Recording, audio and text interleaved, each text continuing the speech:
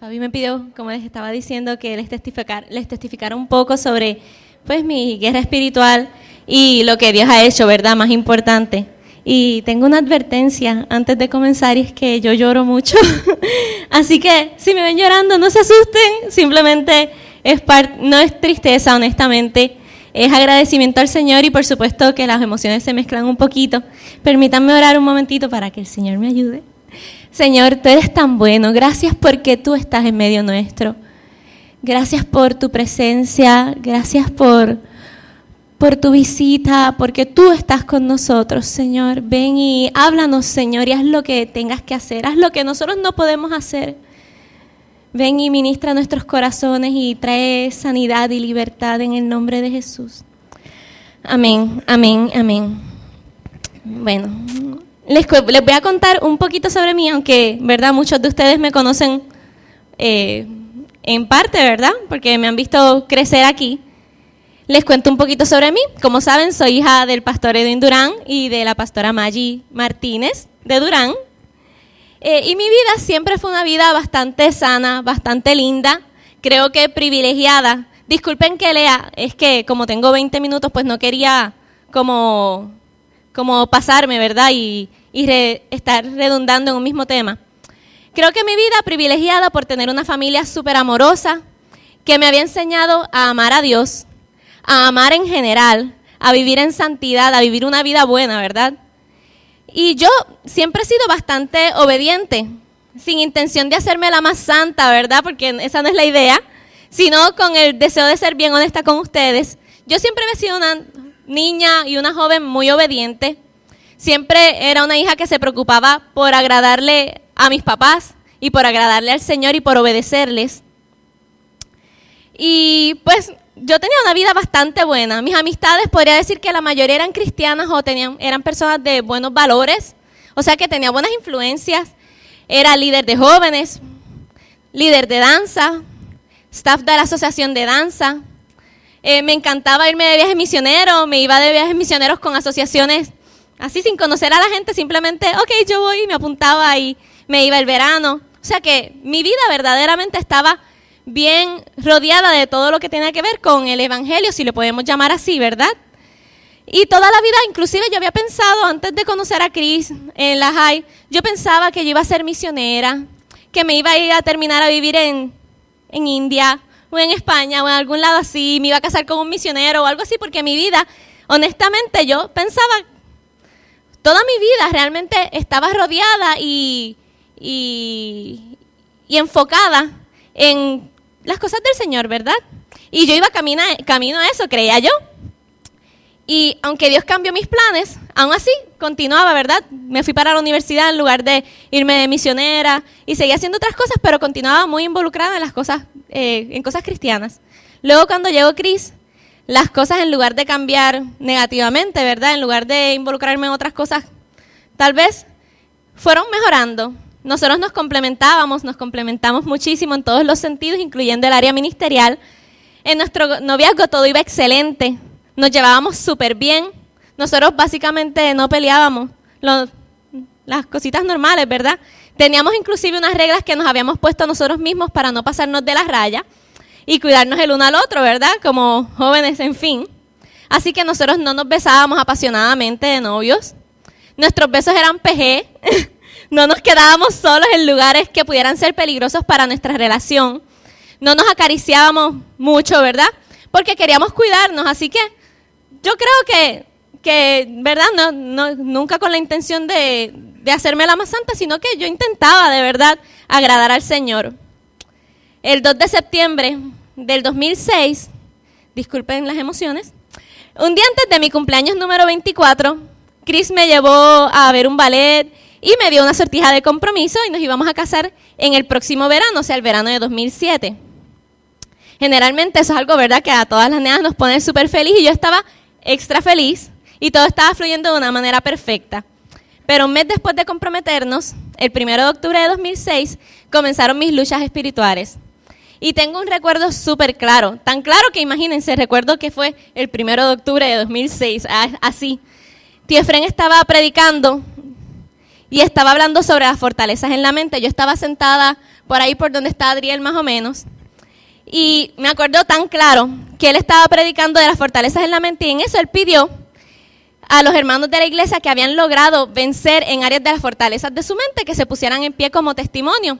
Y verdad, yo me levanté porque todos hemos trabajado con que pensábamos que las cosas eran de una manera y el Señor trae una revelación a nuestra vida distinta, ¿verdad? Así que yo me levanté junto con muchos otros hermanos para animar a la gente a que pasaran al llamado, a que no tuvieran temor. Y justo en ese momento, cuando yo me levanté, yo sentí como que algo me abrazó. Y no fue un abrazo rico, fue un abrazo súper tenebroso. Yo literalmente sentía como que había una nube negra abrazándome y apretándome. Y al instante, en ese segundo, yo comencé a experimentar un temor como nunca. Era un temor sin razón, un temor sin sentido. No era que yo le tenía miedo a algo específicamente, no era que yo le tenía miedo a una situación. Simplemente yo estaba aterrorizada de ese momento en adelante. Yo salí de la reunión sintiéndome muy extraña, pero disimulé. Tenía ensayo de danza y pues tenía que seguir con los compromisos, así que di el ensayo de danza. Y al otro día tenía que irme para San Juan. Yo vivía en San Juan y me hospedaba allá. Y estar toda la semana allá. Y ese miedo seguía ahí todo el tiempo. Mi costumbre siempre era levantarme a las 5 de la mañana a orar. Y luego hacía todas mis cosas. Y yo entraba a trabajar a las 11 de la mañana a la universidad. Esa semana yo estuve una semana levantándome a las 5 y yo estaba en el cuarto encerrada de 5 a 10 de la mañana y yo no lograba pronunciar una palabra de oración. Lo único que yo podía hacer era llorar y llorar y llorar y llorar y decir, Señor, ¿qué es esto que me está pasando? Era un miedo asfixiante, al nivel de que Nair estaba en el cuarto del lado y ella entraba y me decía, ¿estás bien? Y yo no le lograba ni hablar porque era terror, lo que tenía sin sentido y una cantidad de bombardeos de pensamientos irracionales que verdaderamente no sabía cómo manejar. Así que yo estaba 5 horas, por esos 5 días consecutivos, simplemente llorando, gritando, haciendo, por supuesto, un gran show que yo jamás sería así, pero era incontrolable en el apartamento porque honestamente no sabía qué hacer. A las 10 de la mañana decía, pues qué rayos, tengo que ir a trabajar. Me secaba las lágrimas, me vestía y seguía para el trabajo, e inclusive hasta mi jefe no era cristiano, pero se dio cuenta de que algo raro estaba pasando. Yo no sabía qué me estaba pasando, solamente sabía que yo tenía miedo, tenía terror. Con el temor, mis emociones comenzaron a dañarse fuertemente, estaba muy inestable emocionalmente. Comencé a tener sueños donde literalmente demonios se me presentaban, atacándome directamente. Comencé a sentir, no era escuchar audiblemente, sino era sentir unos pensamientos muy feos. Estos pensamientos tenían que ver con 1000 cosas.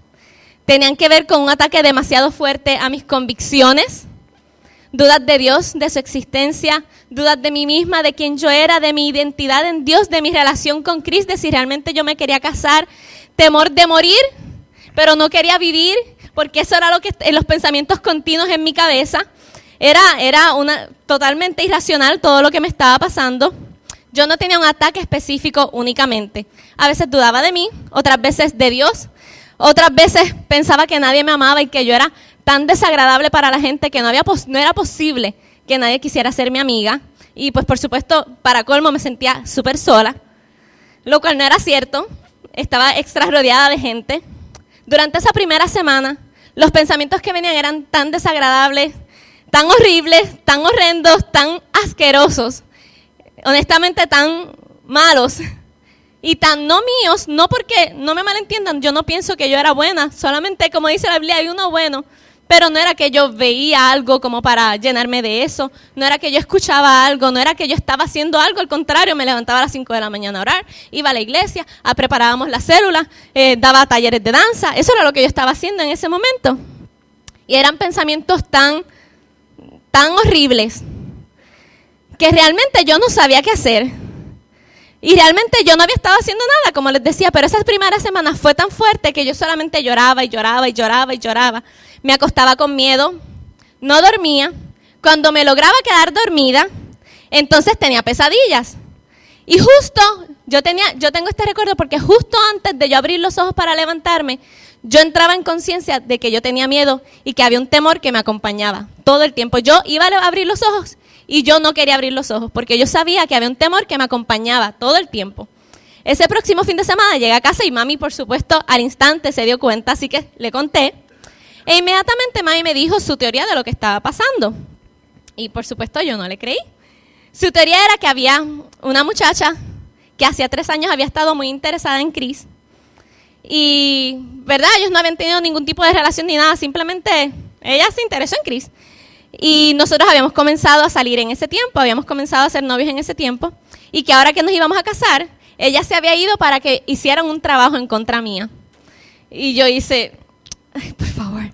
Y yo le dije, ok, mami, yo no creo que eso le pase a los cristianos, honestamente. Debe ser que yo hice algo bien malo. Debe ser que yo estoy bien mal. Porque eso no le pasa a los cristianos. Así que yo lo descarté al instante. Pero por supuesto ese mismo día le contamos a papi lo que me estaba pasando. Y comenzamos el proceso de ¿verdad? De aprender de luchas. De hecho, con papi yo fui completamente clara. Yo le dije hasta la cosa más mala, de la más mala, de la más mala, de la más mala, de la más mala que estaba pasándome por la cabeza, que jamás en la vida se la diría a ustedes. Se la pude decir a él y fue algo bien extraordinario porque poder tener la libertad de poder contarle a alguien y que alguien te vea como tú eres y te recuerde quién tú eres en el Señor, a pesar de que tú misma no te lo crees y dices, wow, no, es que yo estoy bien mal. Fue algo bien poderoso. Así que simplemente comenzamos ese proceso de guerra y yo con mis luchas y papi y mami continuaban diciéndome lo que yo era en Dios.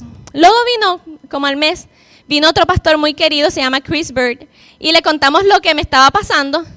Y él me dice, oye, tú me cuentas de todas tus luchas, me cuentas de todo lo que está pasando, pero me dices que tú no abriste ninguna puerta, así que ¿no será que alguien hizo algo en contra tuya? Y en ese momento yo hice, pues, si mami lo dijo y Chris Bird lo dice, pues tal vez. Pero honestamente no había manera, porque no era como que nosotros sabíamos que había pasado algo. Nosotros vivíamos nuestra vida muy bien, muy tranquila. Pero pasaron los meses y yo seguía sintiendo que yo me estaba volviendo literalmente loca. Y Tamar solamente conocía una vida bajo el lente de Dios, bajo el lente de la perspectiva de qué yo voy a hacer en Dios, cómo me voy a manejar, cuáles son los planes de Dios, pero si Dios no existía, ¿qué rayos yo iba a hacer? Porque honestamente, literalmente yo me sentía totalmente desesperanzada, que me estaba volviendo loca, los otros pensamientos para colmo eran tan horribles que yo no sabía qué hacer y yo no quería tener nada que ver con ellos y decía, a mí no me gusta eso, yo no quiero esto, yo no creo esto, pero a la misma vez había un pensamiento continuo que me decía, sí, es verdad, tú sí lo crees, tú sí quieres, tú sí esto, tú sí lo otro. Y decía, no es verdad, pero era continuo, era tan continuo, era 24/7. Yo me acostaba con ese pensamiento, yo me levantaba con ese pensamiento, yo trabajaba con ese pensamiento. Yo comía obligada por mami porque honestamente mi estómago se cerró del todo. Para colmo, todo lo que comía me caía extremadamente mal. Por 6 meses yo no prendí el televisor, yo no sabía lo que era televisión porque yo tenía tanta ansiedad todo el tiempo, tanto susto, tanto temor, que cualquier cosa que yo viera me afectaba. Durante esos 6 meses tampoco básicamente salía con mis amigas, inclusive se iban dando cuenta poco a poco. Casi ni salía con Chris. Nuestras citas eran en casa y que papi y mami estuvieran cerca, por si acaso. Yo no quería despegarme de papi y mami, honestamente. Solamente con ellos me sentía segura. Y yo literalmente estaba desesperada. Me sentía de brazos atados porque todos los pensamientos que venían a mí, yo, como les digo, no los quería. Pero ese pensamiento estaba ahí continuamente, que decía, no importa si tú quieres eso o no, no importa si a ti te gusta eso o no, no importa si tú eres eso o no, ya tú lo compraste, ya tú lo eres, ya tú lo crees, ya tú sí, ya tú... Era un pensamiento continuo que literalmente, honestamente, yo no sabía cómo trabajar. Yo decía, pues, ¿quién sabe si sí? ¿Quién sabe si ya yo compré eso? ¿Quién sabe si de verdad yo creo eso de Dios? ¿Quién sabe si de verdad yo no creo en Dios? Yo no creer en Dios de verdad. Todo esto ha sido una mentira. Era continuo, 24/7. Mis ataques más fuertes eran el temor y la confusión. Y cuando uno abre las puertas al temor, cualquier otro ataque, por tonto que sea, se hace bien grande y bien real, porque el temor te paraliza y no te permite reaccionar. Yo estaba tan inestable que el ataque de confusión hacía que yo no pudiera pensar con claridad. Yo le decía a Chris, yo no sé qué es 1 más 1, realmente yo no logro computar eso, yo estoy tan confundida que 1 más 1 se me hace difícil computarlo. y honestamente, con cero exageración, yo vivía aturdida completamente. Fue tan fuerte que yo dejé mi trabajo en San Juan porque ya yo no podía estar tranquila en un solo lugar. Mi único lugar para estar tranquila era la bañera. Yo prendía la bañera y podía estar ahí 1 hora, salía, volví y prendía la bañera y estaba otra media hora, salía. Y eso era lo que yo hacía todo el tiempo. Prefería viajar a las clases, dejé de hospedarme con Nair, prefería viajar a las clases porque no soportaba quedarme sin mami y papi. Yo me salía de las clases llorando, me tenía que salir de las clases de la universidad y ahí llamaba a papi, ayúdame, o llamaba a tío Efren, o llamaba a Doris Ortiz, o llamaba a alguien que me pudiera ayudar en ese momento, porque no lograba concentrarme, yo solamente pensaba en el ataque, en el temor, en que yo honestamente me quería morir. Yo le decía, Señor, llévame por favor, ten misericordia, yo no puedo hacer nada en contra de mi vida, llévame tú. Y llegaba cualquier profeta a la iglesia y yo salía corriendo al llamado. Ustedes me iban a ver en todos los llamados, casi al de conversión pasaba. Me iban a ver en todos los llamados porque yo salía con la esperanza de que me fueran a dar una palabra que me dijera, hija, esto se acaba hoy. Porque, como les cuento, yo había vivido 24 años con una vida súper relax, con 0 ataques en la mente, 0 dudas, 0 desamores, 0 problemas de esos de alimenticios, 0 cualquier cosa de eso, 0 problemas de ninguna de esas cosas. Mis 24 años habían sido 24 años súper buenos y de repente encontrarme así, yo no sabía qué hacer. Y recuerdo que Isaías Artavia llega y para mí él es un gran profeta y yo pasé esperando que él me dijera, hija, esto se acaba hoy. En cambio el Señor me dijo, él se paró y no oró mucho por mí, él simplemente me puso la mano y me dijo, es necesario que a través de muchas tribulaciones entremos en el reino de Dios. Y yo sé, ¿qué? ¿En serio? Y yo lloré porque yo decía, Señor, se suponía que tú me fueras a decir que esto se acababa hoy. Que esto se acababa hoy, yo no puedo con esto. Y fue como que Isaías me conoce muy bien, o sea que él, si no tenía una palabra para mí, me iba a decir, Señor, bendice Itamar, tú la amas tanto, gracias por ella. Él no me va a estar hablando de tribulaciones para nada, porque él me conoce. Y yo lloraba. En esa época yo vivía de consejería en consejería. Primero con papi. Cuando decía, déjame darle un break a papi, llamaba a tío Efren. Si no, llamaba a Doris Ortiz. Llamaba a Titi Isa, mami, se repetía el ciclo. Por supuesto, papi era el más chavadito que salía, porque yo le hablaba en la mañana, le hablaba al mediodía, le hablaba en la tarde, antes de acostarme, ellos se acostaban conmigo, hacíamos tarjetas de versículos y yo estaba todo el día aprendiéndome versículos para no pensar. Yo estaba todos los días con una cajita con versículos y estaba todo el día. Y me los repetía al papagayo, como que no voy a pensar en más nada, me voy a repetir los versículos. Y ya para diciembre, ya yo estaba totalmente sin esperanzas. Llevaba octubre, noviembre, ya para finales de diciembre yo decía, me voy a morir, de verdad que yo no puedo, porque yo no podía comer, no podía hacer nada.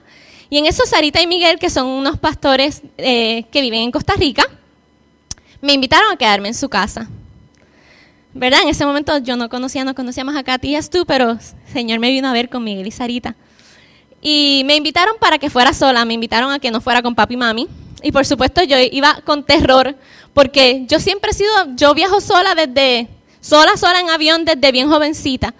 Pero para mí el terror de estar 4 horas sin papi y sin mami, en un avión, sin saber qué yo iba a hacer, eso era horrible. Pero yo dije, me voy a tener que ir porque yo me vuelvo loca, si no me voy a volver loca, así que yo voy a ir a ver qué ellos logran hacer conmigo. O me tiro en el cuarto a morir, una de dos, así que me fui. Y para mí, lo más horrible era que todos estos pensamientos venían y yo no sabía por qué rayos venían. Yo pensaba que yo estaba realmente haciendo algo bien mal. Yo decía, Dios mío, yo te he servido tanto y yo de verdad estoy bien malo, de verdad tú no existes porque algo está pasando, yo no puedo con esto. La primera noche que yo llegué a Costa Rica, ellos me recibieron, me alimentaron, me obligaron a comer, decidieron que ese día no íbamos a hacer nada de guerra espiritual. Sarita me llevó al mall, paseamos, cosas así. Y esa noche ellos oraron para buscar dirección del Señor y Sarita tuvo un sueño o una visión donde veía que en octubre, recuerdan que les conté que el 1 de octubre ella veía que en octubre, veía la fecha de octubre, había una persona que estaba haciendo algo en contra de mí para dañar mi relación con Chris y para dañar mi vida. Y por supuesto, en ese momento yo quedé en shock. Yo hice, parece que el primer día cuando mami me lo dijo, ella sabía lo que estaba hablando. Pero pues yo en ese momento, honestamente, yo no pensé que eso podía pasar. Por lo menos ahora sabía que no era mi culpa. Y esto trajo un alivio porque ya sabía la raíz. Lamentablemente, ya yo sí había abierto puertas. Puertas a la duda, puertas a la incredulidad, puertas a los cuestionamientos. No había abierto puertas a las cosas que el diablo estaba diciendo, pero sí puertas a la duda en contra de Dios, a los cuestionamientos, a tantas preguntas, al temor. El temor había hecho una casita en mí, pero bien cómoda. Yo vivía literalmente en miedo continuo. Y con eso íbamos a tener que trabajar. En ese tiempo con Sarita fue poderoso. Literalmente yo estuve yo no sé cuántos días allí. Y yo vivía en un cuartito que ellos tienen atrás. Y Sarita me levantaba y orábamos. Y estábamos todo el día orando. Y ella me ministraba, reprendía. Y yo, por supuesto, me ponía grave en el cuarto porque honestamente estaba siendo sumamente atormentada. Y yo verdaderamente pude ver cómo el amor del Señor me estuvo ministrando a través de Sarita. Así que a veces uno puede pensar como que, uy, qué feo eso, pero yo podía ver el amor del Señor mientras Sarita me ministraba, a veces fuertemente, a veces me regañaba. Pero todos los días que yo estuve allí, ella estuvo ministrándome y dándome herramientas. Y yo sé que comencé a ser libre en ese tiempo, libre de muchas cosas, pero no se acababa ahí. Las luchas continuaron en mi cabeza por varias razones, creo yo. La primera, porque el diablo había pedido un permiso especial. Déjenme decirles que no importa si alguien hace un trabajo en contra tuya o no lo hace. O sea, alguien puede querer hacer un trabajo en contra tuya, pero la sangre del Señor y el pacto del Señor y la bendición del Señor están por encima de cualquier cosa. Yo quiero ser bien clara en eso.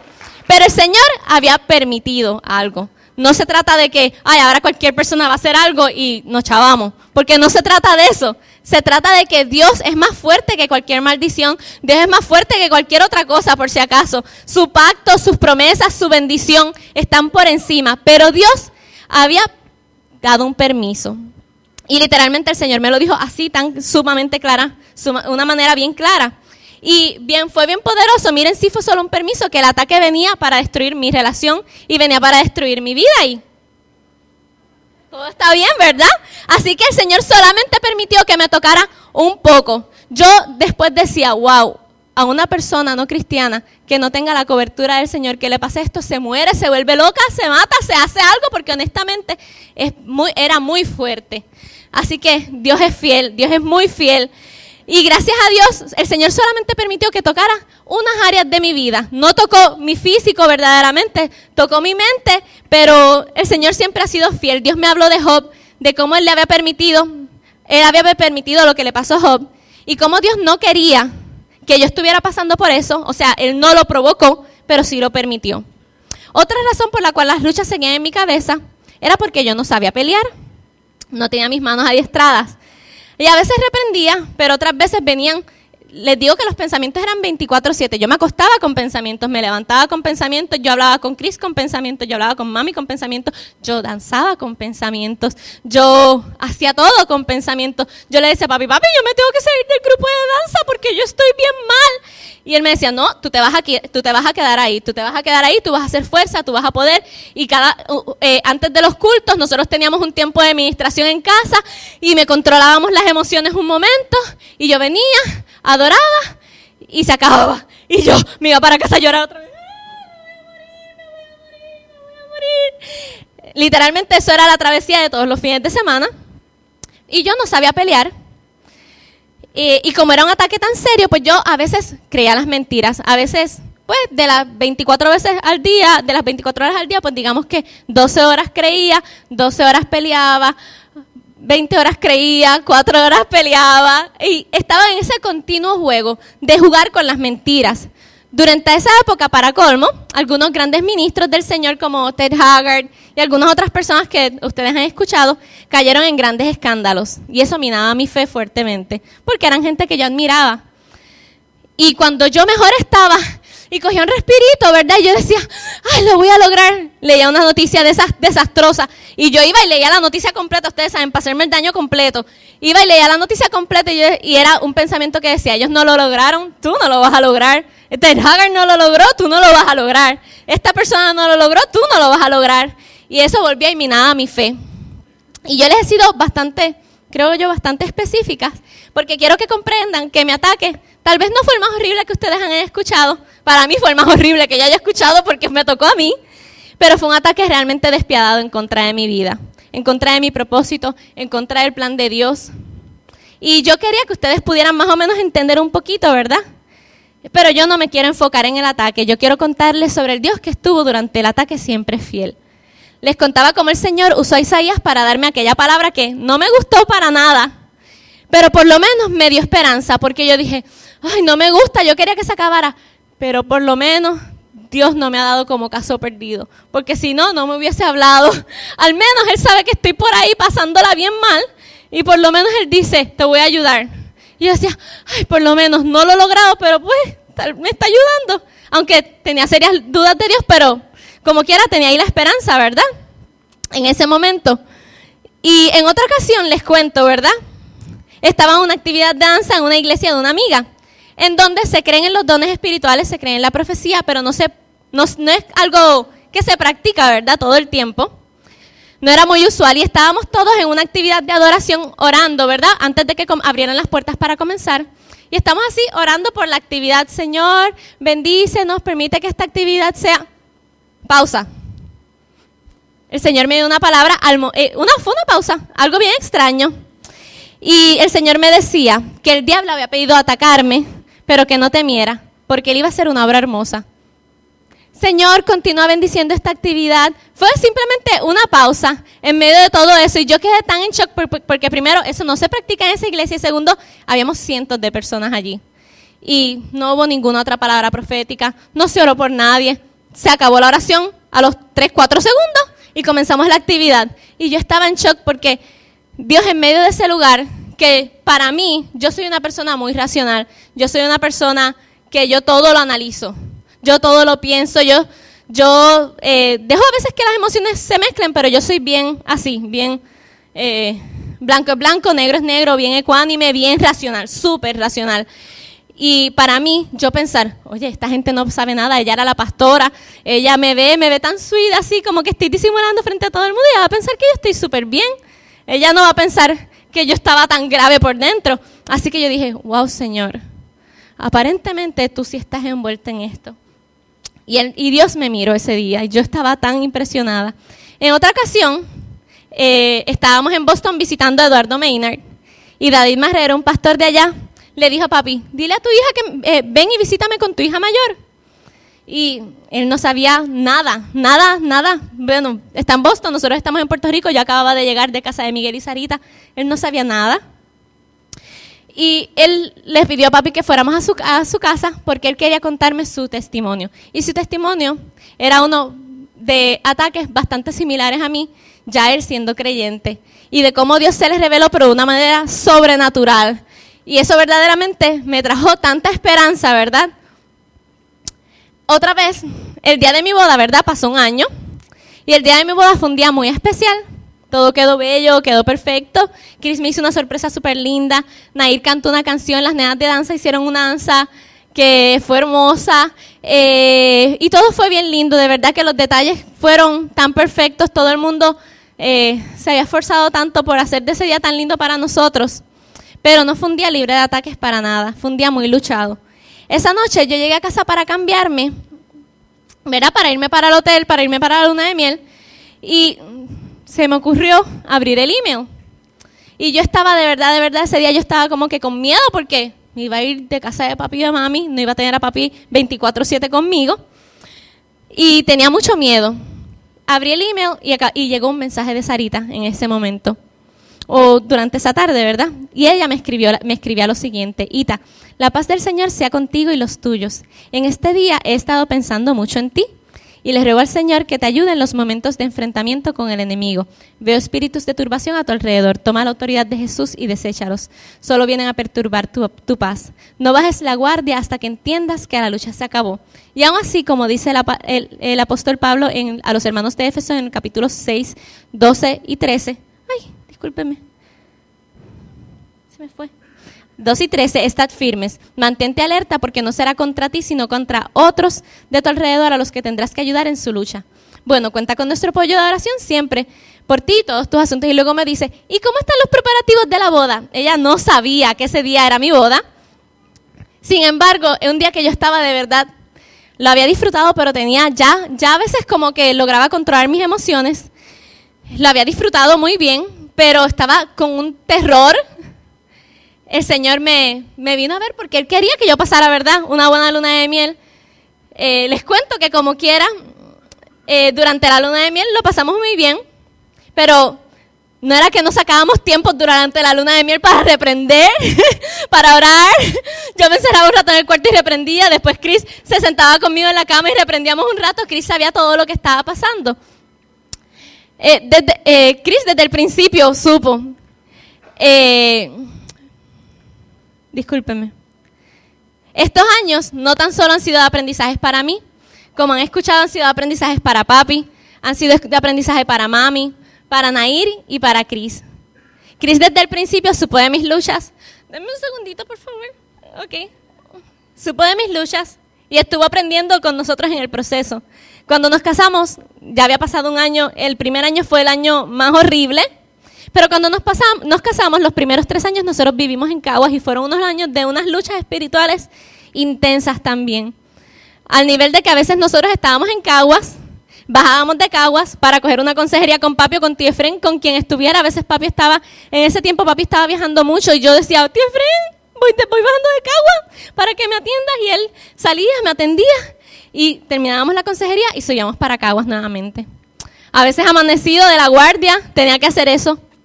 Había veces que yo le decía, wow, mi amor, de verdad que yo me debería vivir un tiempo a casa de mami porque tú estás estudiando y yo te estoy haciendo daño. Mientras tú estás estudiando te entretengo, te saco, ¿verdad?, de lo que debes estar haciendo. Pero él no me dejaba, ¿verdad? Y el Señor le dio una gracia especial y yo quiero darle gracias, ¿verdad?, al Señor y a Chris por eso. La realidad es que esos primeros 3 años fueron bien difíciles. Y yo estuve luchando fuertemente desde el 2006, que les decía, como hasta el 2011, 2012. El primer año, ¿verdad?, como les digo, catastrófico. Después, esos próximos 3 años, pues yo tenía mis altas y mis bajas. Había veces que lograba respirar y estaba luchando porque, ¿verdad?, ya estaba aprendiendo un poquito a pelear. Y había otras veces que le decía, me voy a morir. Y titinini, si papi y mami no estaban en Puerto Rico, de repente caían casi y se quedaba una semana conmigo. Y yo me imagino que ella tenía que estar asustada cuando yo me la acostaba encima y le decía, yo me quiero morir, me quiero morir, me quiero morir. Porque era como que era tan horrible. Yo tenía tanto miedo continuamente, todo el tiempo. Pero el Señor siempre ha sido fiel. Y luego de esos primeros 3 años, ya después como que la cosa iba mejorando, ¿verdad? Por supuesto, las mentiras cambiaban, si no, una persona no va a estar ahí cayendo en tanta mentira 6 años si las mentiras no estuvieran cambiando, ¿verdad? Porque a veces parecían medias verdades. A veces la mentira no era como que, ay, Tamar, tú eres blanca, de pelo rubio y ojos verdes, ¿verdad? Porque eso no lo creería. Eran cosas que parecían medias verdades. Y que yo decía, pues, ¿quién sabe si a pesar de que es mentira, pues este cantito es verdad? Lo cual no era verdad, por supuesto, si no fuera por Dios. A veces en el día más desesperado que yo estaba, yo le decía, yo le decía, Señor, si no haces algo hoy, yo me muero, yo no vuelvo a la iglesia, yo no sé qué tú vas a hacer, pero yo no voy a hacer nada. Y ese día, de repente, el Señor usaba a alguien para decirme una palabra. El día que yo decía, Señor, hoy de verdad que yo no creo mucho en ti hoy, de repente llegaba alguien y me decía, el Señor me dice que te diga, yo soy real. Las personas no sabían nada porque en mi exterior la gente más cercana sí sabía, pero la mayoría de la gente no sabía muchas de las cosas que me estaban pasando y menos qué luchas yo estaba teniendo. Otro día yo andaba en el carro con mami y yo le decía, mami, yo tengo miedo de que cuando esto se acabe, yo me quede con olor, con marcas, que me quede con olor. Yo no sé por qué yo usé esa palabra. Yo le dije, yo tengo miedo que me quede con olor. Y mami me dice, oye, yo no sé, Samari me dijo ahorita que la llamaras. Samari es una amiga de mami. Y yo la llamaba y ella me decía, Itamar, anoche estaba leyendo la Biblia. Y estaba leyendo de Sadrach, Mesach y Abednego. De cuando los meten en el horno de fuego y aparece el cuarto hombre y no les pasa nada, ¿verdad? Y cuando ellos salen, dice la Biblia, que las personas se juntaron a mirar a estos varones y cómo el fuego no había tenido poder sobre sus cuerpos, ni aun el cabello de sus cabezas se había quemado. Sus ropas estaban intactas y ni siquiera el olor de fuego tenían. Y literalmente ese día fue un día tan para mí, porque yo le estaba diciendo en ese preciso momento a mami, yo tengo miedo de quedarme con olor. Y en ese momento ella me dijo, y yo no sé por qué, yo estaba simplemente leyendo la Biblia y Dios me dijo que te lo dijera. Así que qué bueno que me llamas. Y yo le dije, pues gracias, Samari. Colgué el teléfono y me eché a llorar, ¿verdad? De repente, otro día yo estaba grave y Maggie Carrión o Barbie o Isabel, de repente me llamaban o algo pasaba y me decían, el Señor me puso a interceder anoche por ti, y no sabían que esa noche yo no había logrado dormir, que había estado metida en el inodoro vomitando, porque yo me ponía grave emocionalmente, todo era un desastre. Y Dios siempre ha sido fiel. Él siempre llegaba. Yo tengo una frase, y para mí mi frase es que Dios siempre ha llegado a tiempo. Cada vez que yo oro le digo, Señor, es que tú siempre has llegado a tiempo. En el momento en que yo que yo decía, no puedo más nada, en ese momento Él me agarraba una vez más. Y Él siempre llega a tiempo. Les cuento 2 cositas más porque ya sé que el tiempo apremia, ¿verdad? Yo siempre, cuando nosotros nos hicimos novios, yo le había dicho a Chris, yo me voy contigo para donde sea, menos para Boston. Yo no quería irme para Boston, le tenía terror a Boston por alguna razón bien extraña, no tenía sentido. Para mí Boston era un lugar muy depravado y a mí no me interesaba irme para Boston. Cuando me entero que nos tenemos que ir para Boston, un día yo estaba, ya quedaba poquito para irme para Boston, un día yo estaba en casa llorando en la bañera, haciéndole un show al Señor. Señor, tú sabes que yo no me puedo ir, tú sabes que yo me hago la que yo estoy bien, pero yo no estoy bien verdaderamente, yo me estoy haciendo, yo no he ganado nada. Y estuve llora, yo no me puedo ir para Boston porque yo voy a estar sola allí y yo no he ganado nada, yo me hago frente a la gente. Yo digo que ya yo gané. Me arreglé, me vestí, me fui para el trabajo, iba camino a Macao y Samir me llamó ese día y me dice, oye Itamar, yo estaba orando por ti o no sé si ni siquiera si estaba orando por mí o el Señor se lo dijo y ya, ¿verdad? Y me dice, tengo que decirte que Dios me dijo que a veces tú piensas que tú no has ganado nada y que tú te haces frente a la gente y que por eso piensas que no te puedes ir a Boston porque piensas que te estás haciendo y que realmente no has ganado nada, pero yo quiero que sepas que el Señor me dice que Él te va a estar esperando en Boston y te va a llevar a un nuevo escalón. Y literalmente dice, ¿what? Porque yo estaba media hora haciéndole un show al Señor de que yo me estoy haciendo y el Señor me está diciendo, tú no te estás haciendo. Dios me llevó al lugar más inesperado, al que yo no quería, sin la seguridad de papi, ni de mami, ni de tío, sin gente cerca, sin Nair, sin amigas cerca, para hablarme al oído y completar su obra. En Boston Dios me llevó a un nuevo escalón. Y literalmente fue algo milagroso. Fue algo como que o te metes conmigo y haces algo o yo no sé qué va a pasar. Y el Señor en mis tiempos muy solita fue sanándome y trayéndome la libertad que faltaba, ¿verdad? Porque fue una libertad progresiva. La última cosita, regresamos a Puerto Rico y estábamos en el internship. Y una de nuestras asignaciones diarias era sentarnos a escuchar al Señor. Señor, ¿qué me quieres decir hoy? Esa era nuestra asignación. Y escribir lo que el Señor nos quisiera decir, aún fuera aire. Lo que fuera que el Señor nos dijera, ¿verdad? Nosotros no teníamos que entender necesariamente. Y como para octubre o noviembre, Chris me empezó a decir, yo sé un secretito. Y yo le decía, ajá, pues dime el secretito. Él me dijo, no, porque el Señor no me permite decirte el secreto hasta Navidades. Y yo le dije, ok.